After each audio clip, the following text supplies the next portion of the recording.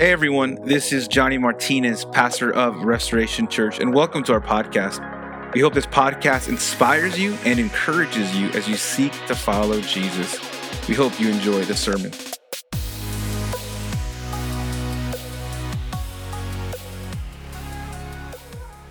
Hey, good morning, Restoration Church. We're glad that you tuned in with us. We're excited that you're watching in from home. Pretty soon here, we will be regathering together in person. And I just have two quick announcements before we move into the sermon. Again, regathering on Sunday, October 18th. We are so excited to see you all again. We're getting ready for that big day. So we're going to be regathering Sunday, October 18th at 10 o'clock at Sunset Heights Elementary. And then before that, the week before that, we have a Dream Team service on October 11th at 10 a.m. And again, Dream Team, we cannot wait to see you and regather again. So we're super excited. Mark your calendar. Bring someone with you. We're going to be taking all the necessary precautions to keep everyone safe. And man, we just can't wait to worship together, to hear God's word together, and just to be together again. We're looking forward to that. Also, just want to mention really briefly that we have our small groups going on. They kicked off, and there's still time to join a small group. I really believe that we are better together, that it is better to be in community. I think that's one thing that this season of our lives has taught us, is that we need each other, that we need other people around us. We were not created to be alone. So join a small group, get into a community. We just need one another. And so you can join at any point during the semester. So let's continue on. We've been on this journey in this series of Mark, in the Gospel of Mark, and today we're going to be looking at Mark chapter 2. Mark chapter 2. We've made it through chapter 1 already, and today I titled the message "The Pardoned Paralytic." The Pardoned Paralytic. In chapter 1, we saw Jesus' ministry. That's really what we saw, his ministry in the region of Galilee. He healed people. He casted out demons. He did a lot of preaching in this region, and we saw that in chapter 1. And up to this point, Jesus has had authority over disease. He's had authority over demons. And today we're going to see another area in which Jesus has authority as well. So in your Bibles, turn with me to Mark chapter 2. We're going to be reading from verse 1 through verse 12. It says this: "And when he returned to Capernaum after some days, it was reported that he was at home. And many were gathered together, so that there was no more room, not even at the door. And he was preaching the word to them. And they came bringing to him a paralytic carried by 4 men. And when they could not get near him because of the crowd, they removed the roof above him. And when they had made an opening, they let down the bed on which the paralytic lay. And when Jesus saw their faith, he said to the paralytic, 'Son, your sins are forgiven.' Now some of the scribes were sitting there questioning in their hearts, 'Why does this man speak like that? He is blaspheming. Who can forgive sins but God alone?' And immediately Jesus, perceiving in his spirit that they thus questioned within themselves, said to them, 'Why do you question these things in your hearts? Which is easier, to say to the paralytic, your sins are forgiven, or to say, rise, take up your bed and walk? But that you may know that the Son of Man has authority on earth to forgive sins,' he said to the paralytic, 'I say to you, rise, pick up your bed and go home.' And he rose and immediately picked up his bed and went out before them all, so that they were all amazed and glorified God, saying, 'We never saw anything like this.'" Let's pray. God, we come before you today, asking you to work in our hearts and work in our minds and work in our lives, work in our souls. God, speak to us clearly through your word. Speak to us powerfully through your word. God, help us see those areas in our lives, God, that we just need your grace and your mercy. God, shine a light in our soul, in our hearts today. God, may your word build us up. May your word encourage us. May your word give us strength today. We thank you for your word. In your name we pray. Amen and amen. I want to begin today by asking two questions. The first question is this: what is our greatest need? What is our greatest need? What is it? What is our greatest need as people, as human beings? The second question is this: what is our greatest problem? What is our greatest problem? I really believe that our greatest need is actually our greatest problem. And our greatest problem is tied into our greatest need.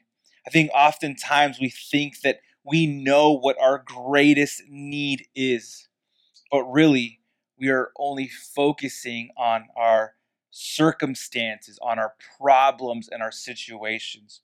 In reality, the problem, our greatest problems that we're facing today, it's not our spouse or our marriage. It's not our children. It's not our parents. Our greatest problems that we face today, it's not our job, our boss, or our coworkers. It's not a lack of resources or connections. It's not a shortage of time or a shortage of income, of financial income. Our greatest problem is the forgiveness of sins. Our greatest need is the forgiveness of our sin. That is our greatest problem and our greatest need. And today, what I want to do is really focus in on those two questions. That focus in on the forgiveness of sin. How does that work? Who forgives and how are we forgiven? And how can that be encouraging in our life through this passage? Again, we want to focus in on Mark chapter 2 here. And first, we're going to notice this. The first thing we're going to notice this today in this passage is the crowds. Is the crowds. Notice this. Mark chapter 1, it says this. And when he returned to Capernaum after some days, it was reported that he was at home, and many, a bunch of crowds were gathered together, so that there was no more room, not even at the door. And he was preaching the word to them. So the first thing that we see here in this passage is the crowds. We see the crowds. Mark tells us that Jesus returned to Capernaum and that he was at home. And so Jesus just finished his preaching tour in the region of Galilee. Jesus went on tour. Him and his crew and all of his disciples, they went through all the towns, and especially in the desolate places in the wilderness. And people were coming out to him, and he was preaching and healing and casting out demons. And so Jesus goes on this tour, on this road show, and he's done with his preaching tour, and he's finally at home in Capernaum. And so, like I mentioned a couple of weeks ago, Capernaum was Jesus's base of operations. And more specifically, it was Peter and Andrew's house that Jesus called home. And so that is where Jesus is right now. And Mark tells us that there was no room. I mean, that people got wind and people heard that Jesus came back to town, and so people just went to Peter's house and they filled his house, and the entire house is packed. There's standing room only. The house is jam packed. Every single inch of the house is occupied, from wall to wall, from door to door, from window to window. I mean, every single inch of the house is packed. Now, why is the house so packed? The house is so packed. Why? Because people have heard that Jesus is performing all of these miracles. that he is healing the sick, that he is healing the blind, that he is casting out demons. And so people are going to Jesus to see miracles. They want what he has to offer. And again, a lot of the crowds, they don't really want Jesus. They only want what he has to offer. So it's packed. The house is packed. And notice what Mark tells us. He says that Jesus was preaching the word to them. You see, the crowds, they came for a miracle. They came for a show. But Jesus gave them a message. They came for a miracle, but Jesus gave them the message of the gospel, the message of the kingdom, to repent of your sins, to place your faith in Christ for the forgiveness of sins, to enter into the kingdom of God. And so Jesus is preaching to this group of people. Jesus is preaching to the crowd. Mark tells us in verse 3 and 4, he says this, "And they came, bringing to him a paralytic, carried by 4 men, and when they could not get near him because of the crowd, they removed the roof above him, and when they had made an opening, they let down the bed on which the paralytic lay." So first, we see the crowd. Second, we see the crippled. We see this crippled man, this paralytic man. And so Mark doesn't tell us what caused this man's paralysis. He could have been born that way, or maybe it was an accident, but Mark doesn't really tell us. You see, paralytics back then, they really wouldn't go out in public. One, they really couldn't go out in public, and two, if they had people to carry them out in public, it was very rare for paralytics to go out in public. Why? Because it was believed that their paralysis, that their condition was a divine punishment from God, and so therefore it brought shame on the person, and so they really wouldn't go out in public. But here we see this paralytic man, this crippled man, being carried by 4 of his friends. Who knows how far they traveled with him? Who knows how long they've been traveling, but they've been carrying this man. And if you've ever carried someone, and even if it is four dudes and carrying this one guy, they still get heavy over time. But they've been carrying this paralytic man. Mark tells us that when they approached the house, that they couldn't get in, that they couldn't get to Jesus. Why? Because it was packed. Again, standing room only. There was no room for this man. The paralytic's friends were trying to get him to Jesus, but the crowds were in the way. In Mark's gospel, the crowds are never a good thing. They're never a good thing. Crowds always hindered Jesus' preaching. Crowds always hindered Jesus' ministry. And again, we see them here hindering this crippled man from getting to Christ. And so what do his friends do then? They said, you know what, we can't get in here. So we're going to go to the side of the house, and we're going to go up the staircase onto the roof. Most of the houses during that time had some kind of external or outside staircase that led to the roof. And so they went up on the roof, and Mark tells us that they begin to remove the roof. The paralytic's friends didn't take no for an answer. They were determined to get their friend to Jesus. They were determined. They started digging through the roof. They started breaking apart the roof. What determination, what heart, what love, what faith these 4 friends had for their paralytic friend to get him to Jesus. What determination. I mean, there is nothing better in this life, church, than to get someone to Jesus, than to lead someone to Christ. There's nothing better. I really believe that today, most Christians would respond differently if they were in the shoes of these 4 guys. I think a lot of the Christians today would be carrying their paralytic friend. And they would get to the house and they would say, and they would get there and they'd realize that they couldn't get in. And a lot of us would say, you know what? Hey man, maybe it's not God's will for your life, for you to be healed. Hey, maybe it's just not your day today. Hey, maybe it's just not part of your plan. Hey, maybe God just closed this door and maybe he'll open one later. I really believe many of us would respond like that today. But not these guys. But not these friends. They were determined. They were persistent to get their friend to Christ. So they started digging through all of the layers in the roof. The roof was made out of wooden beams. They were cross-laid with branches, and they were packed with thick layers of grass, mud, and clay.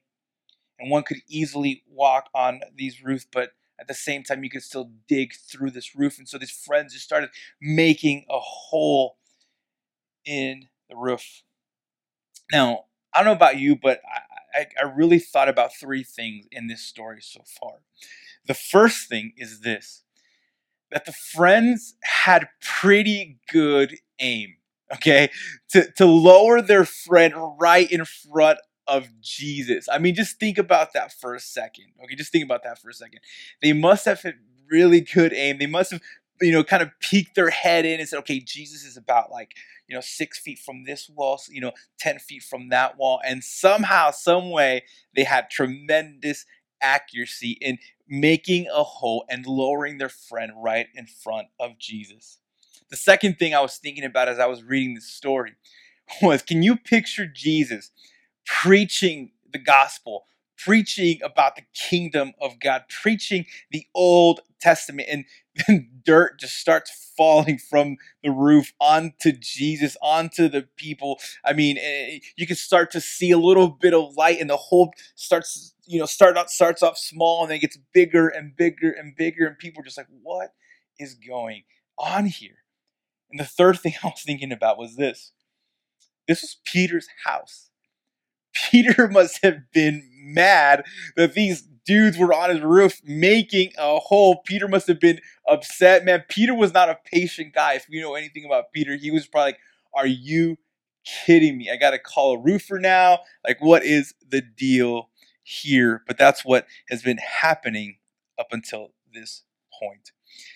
In verse 5, Mark says this, and when Jesus saw their faith, he said to the paralytic, son, your sins are forgiven. Your sins are forgiven. Notice this, that Jesus saw the faith of the paralyzed man, that Jesus saw the faith of his friends, that they've heard that Jesus has healed people. They've heard that Jesus has given sight to the blind. They've heard that Jesus has set free the demon possessed. And they believed with everything that they had that Jesus could heal. And that Jesus saw their faith. Notice that faith is something you see. Faith is an action. Faith is visible. For those of you that have faith, you have fruit. I mean, James says that faith without works is dead. It's dead faith. They can't save you. So true saving faith is visible. It's an action, and Jesus saw their faith.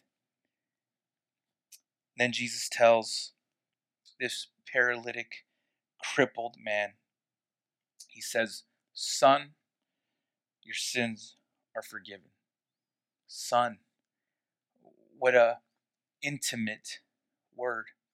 What a caring word. Son, child, my baby, your sins are forgiven. Notice what Jesus doesn't say first. He doesn't say, get up and walk. He doesn't say, get your mat and go. And this must have been shocking to his friends. This must have been shocking to the people in the house. You see why? You see, this man came to Jesus who was crippled, who needed healing, right? On the outside, he needed physical healing. But Jesus says, your sins are forgiven. Now think about their friends, think about the people in the house. Why is Jesus forgiving his sins? The guy needs to be healed so he can walk. So they must have been shocked. But here's the thing. Jesus saw a faith. Jesus saw faith in this man that was not visible to everyone else. It was not visible, it was not seen by anyone else but Christ. And so he decides to forgive this man's sin because of his faith. But we know that the only way that a person can have their sins forgiven is by repenting of their sin and placing their faith in Christ. In other words, this man's faith was a spiritual faith. Unlike the crowds, this man wanted Christ. He didn't want what Christ had to offer. He wanted Christ himself. He wanted forgiveness more than he wanted healing. And so what Jesus does is Jesus looks past his surface need to meet his deeper need. Jesus looked past his immediate need to meet his real need.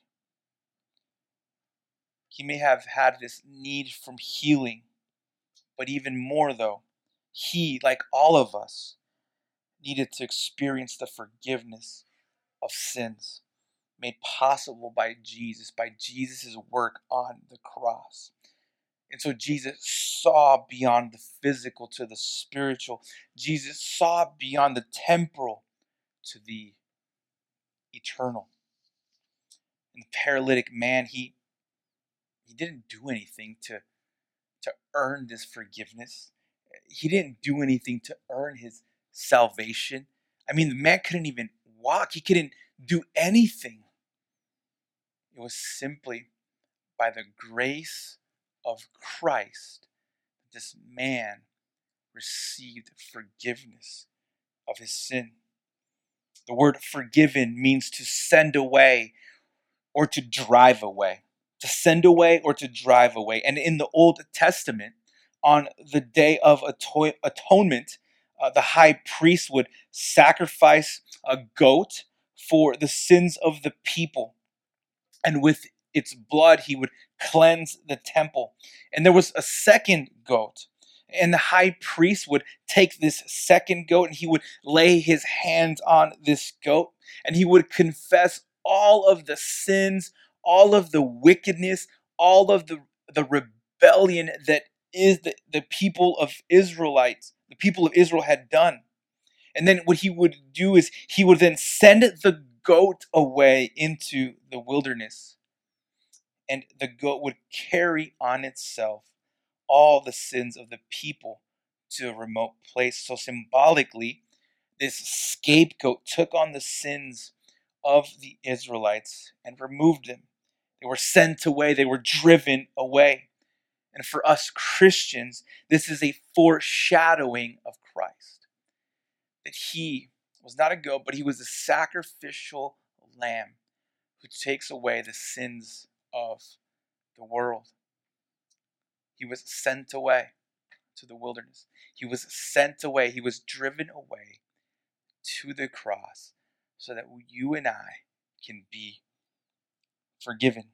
So we've seen the crowds. We've seen the crippled. And now we're going to see the conflict here in this passage. Verse 6. Now some of the scribes were sitting there questioning in their hearts, why does this man speak like that? He is blaspheming. Who can forgive sins but God alone? Here we see the conflict with the scribes, some of the religious leaders of the day, and they're saying, man, this guy's blaspheming. He's dishonoring the name of God. He's disrespecting God. And so blasphemy was a grave offense, punishable by death.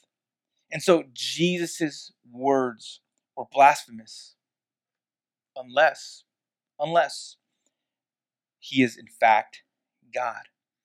And so Jesus is either a blasphemer or he is God. He is either a liar or he is Lord. And so these scribes were saying, man, only God can forgive sins. Who is this guy? Who can forgive sins but God alone? And so the religious leaders knew exactly what Jesus was doing. Jesus was making a claim. He was claiming that he was God. He was claiming that he was divine. It wasn't just this, off the cuff type of comment. No, he knew what he was doing. He knew what he was saying. He was saying that he was God. He was claiming deity. And verse 8, and immediately Jesus, perceiving in his spirit that they thus questioned within themselves, said to them, why do you question these things in your heart? Which is easier to say to the paralytic, your sins are forgiven, or to say, rise, take up your bed, and walk. Now notice this is very interesting. Jesus begins to perceive in his spirit what these scribes, these religious leaders were thinking. He knew exactly what they were thinking, and this is evidence of his deity. This is evidence of his deity. In other words, scholars and theologians, they use this word omniscience. It's Jesus's omniscience, basically that Jesus is all knowing. Jesus knows what you're thinking. Jesus knows what I'm thinking. He knows it all. And this is a display already of his deity, that he is God. Now, how shocking must that been, right? The scribes, the religious leaders are thinking, they're thinking like, who is this guy? He's blaspheming, he's disrespecting God, and he can't forgive sins. Who does he think he is? And Jesus says, why are you thinking that? I mean, could you imagine their jaws just drop? They're like, I'm not thinking anything. I don't know what's going on. That's what happened here.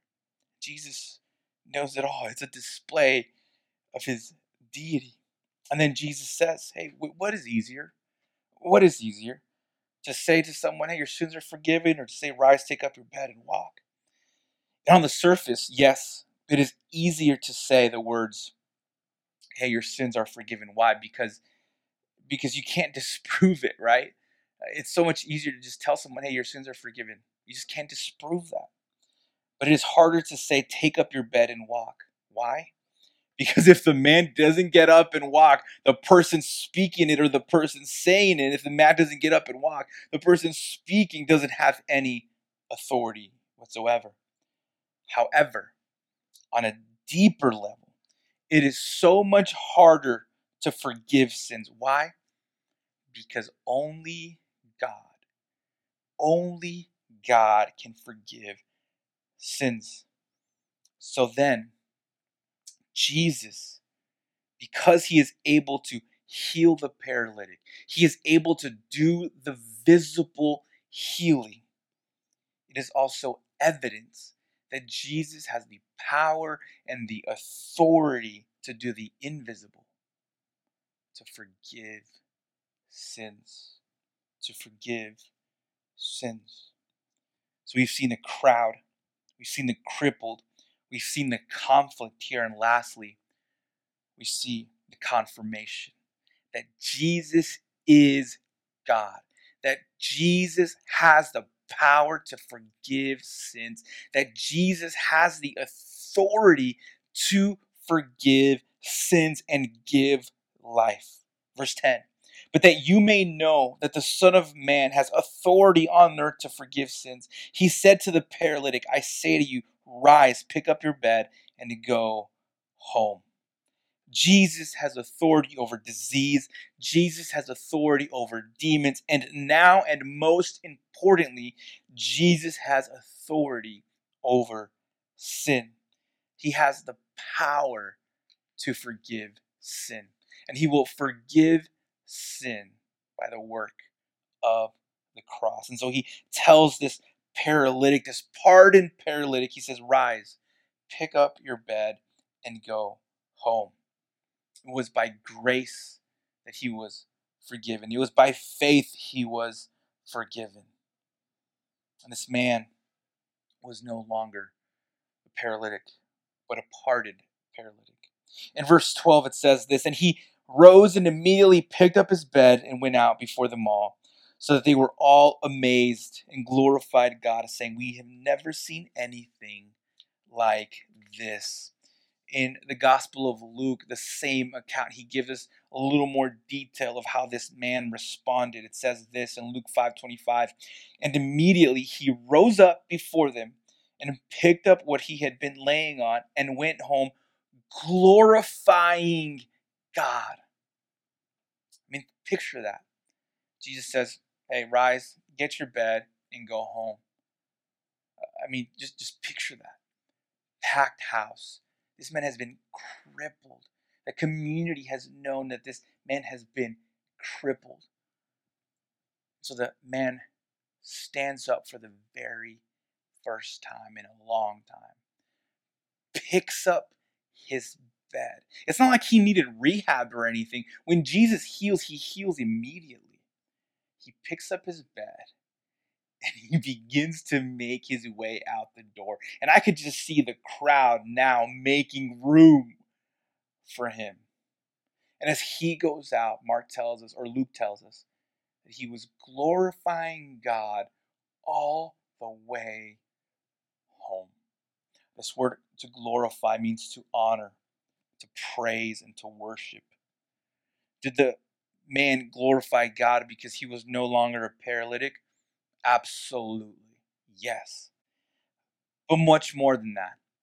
He glorified God because he was pardoned, because his sins were forgiven. And so, church person, believer, those of you who have placed your faith in Christ, those of you that are saved, would you glorify God? Would you honor God? Would you praise God? Would you worship God? Because he has forgiven you. He has forgiven you. He has paid the price for your sin. You see, your greatest problem has been solved. Your greatest need has been satisfied. And so if you are in Christ, if you have been forgiven, our response then is like this man's, to live a life that is going to glorify God. That we glorify God with our actions, that we glorify God with our mind, that we glorify God with our lips. Why? Because we were pardoned. Because our sins were taken away. They were driven away. They were sent away. And really, our sins sent Christ, like that goat, to the wilderness, to the cross. And he forgave us. And then so the forgiveness that we have received demands a response. And it's to live a life for the glory of God and for the glory of God alone. Those of you who don't know Christ yet, who've never placed your faith in Christ, who would not consider yourselves Christian. And maybe you often think, well, you know what? God can't forgive me. God just can't forgive me. Do you know what I've done? Do you know my past? If you've seen my past, do you really think God could forgive me? Everything I've done, all the people I've hurt, there is no way that God could forgive me. God doesn't want to forgive me. God won't forgive me. I'm unworthy of his forgiveness. You know, today I just want to tell you this, that God forgives the worst of sinners. That God forgives the worst of sinners. So it doesn't matter what you've done in the past. What matters is today. What matters is that you place your faith in Christ. What matters is that you repent of your sin, Place your faith in Christ. Receive forgiveness in your life. It doesn't matter what you've done. What matters is where you're going. And eternity rests on today. Today is the day. Receive that forgiveness. Your greatest need and your greatest problem in this life is not the current circumstance that you're going through. It's not your current situation. It's the forgiveness of sins. And when you repent and believe in Christ, He will forgive you. He is waiting with arms wide open, not to condemn you, not to judge you, not to strike you down with lightning, but to embrace you, to comfort you, to give you peace, to give you joy, to give you hope, to give you a future, to give you a purpose. Come to Him, and He will not cast you away. That is His promise. Church, I want to leave you with this. Let's praise God for being pardoned. Let's praise God for being pardoned. But let's also point people to the one who pardons. Let's point people to the one who pardons. Let's be like the paralytic's friends who were so determined, who wouldn't take no for an answer, to lead their friend to Christ. Let's be like those friends, to lead people to the one who pardons, to lead people to the one who forgives sin, to lead people to Jesus who has authority and power to forgive all sins. Let's pray. Heavenly Father, we come before you today, thanking you for your Son, Jesus. Thanking you for His work on the cross. That we were pardoned, that we were forgiven by His blood that was shed on the cross. And God, I pray that each and every believer tuning in today would be able to live a life for the glory of God, for your glory, for your honor, that we would praise you and honor you and worship you, not with just our lips, but with our lives as well. Because you deserve all the glory, you deserve all the honor, God, for paying the price for my sins, for giving me freedom, for giving us freedom. God, I pray if there's anyone today tuning in, or maybe during the week, that doesn't know you yet, has never placed their faith in you, Jesus, and they don't think that you could ever forgive them for what they've done, I pray that you would comfort them. I pray that you would draw them into you by the power of your Spirit. That they would leave their past in the past. That they would place their faith in you today for the forgiveness of sins. God, help us lead others to the one who pardons sin. In your name we pray. Amen and amen. Thank you for listening. Special thanks to those who give generously to this ministry. Without you, this ministry would not be possible. If you feel led to give, please use the link below as we seek to make a difference in people's lives. Also, please make sure to share this with your family and your friends. Again, thank you so much for listening.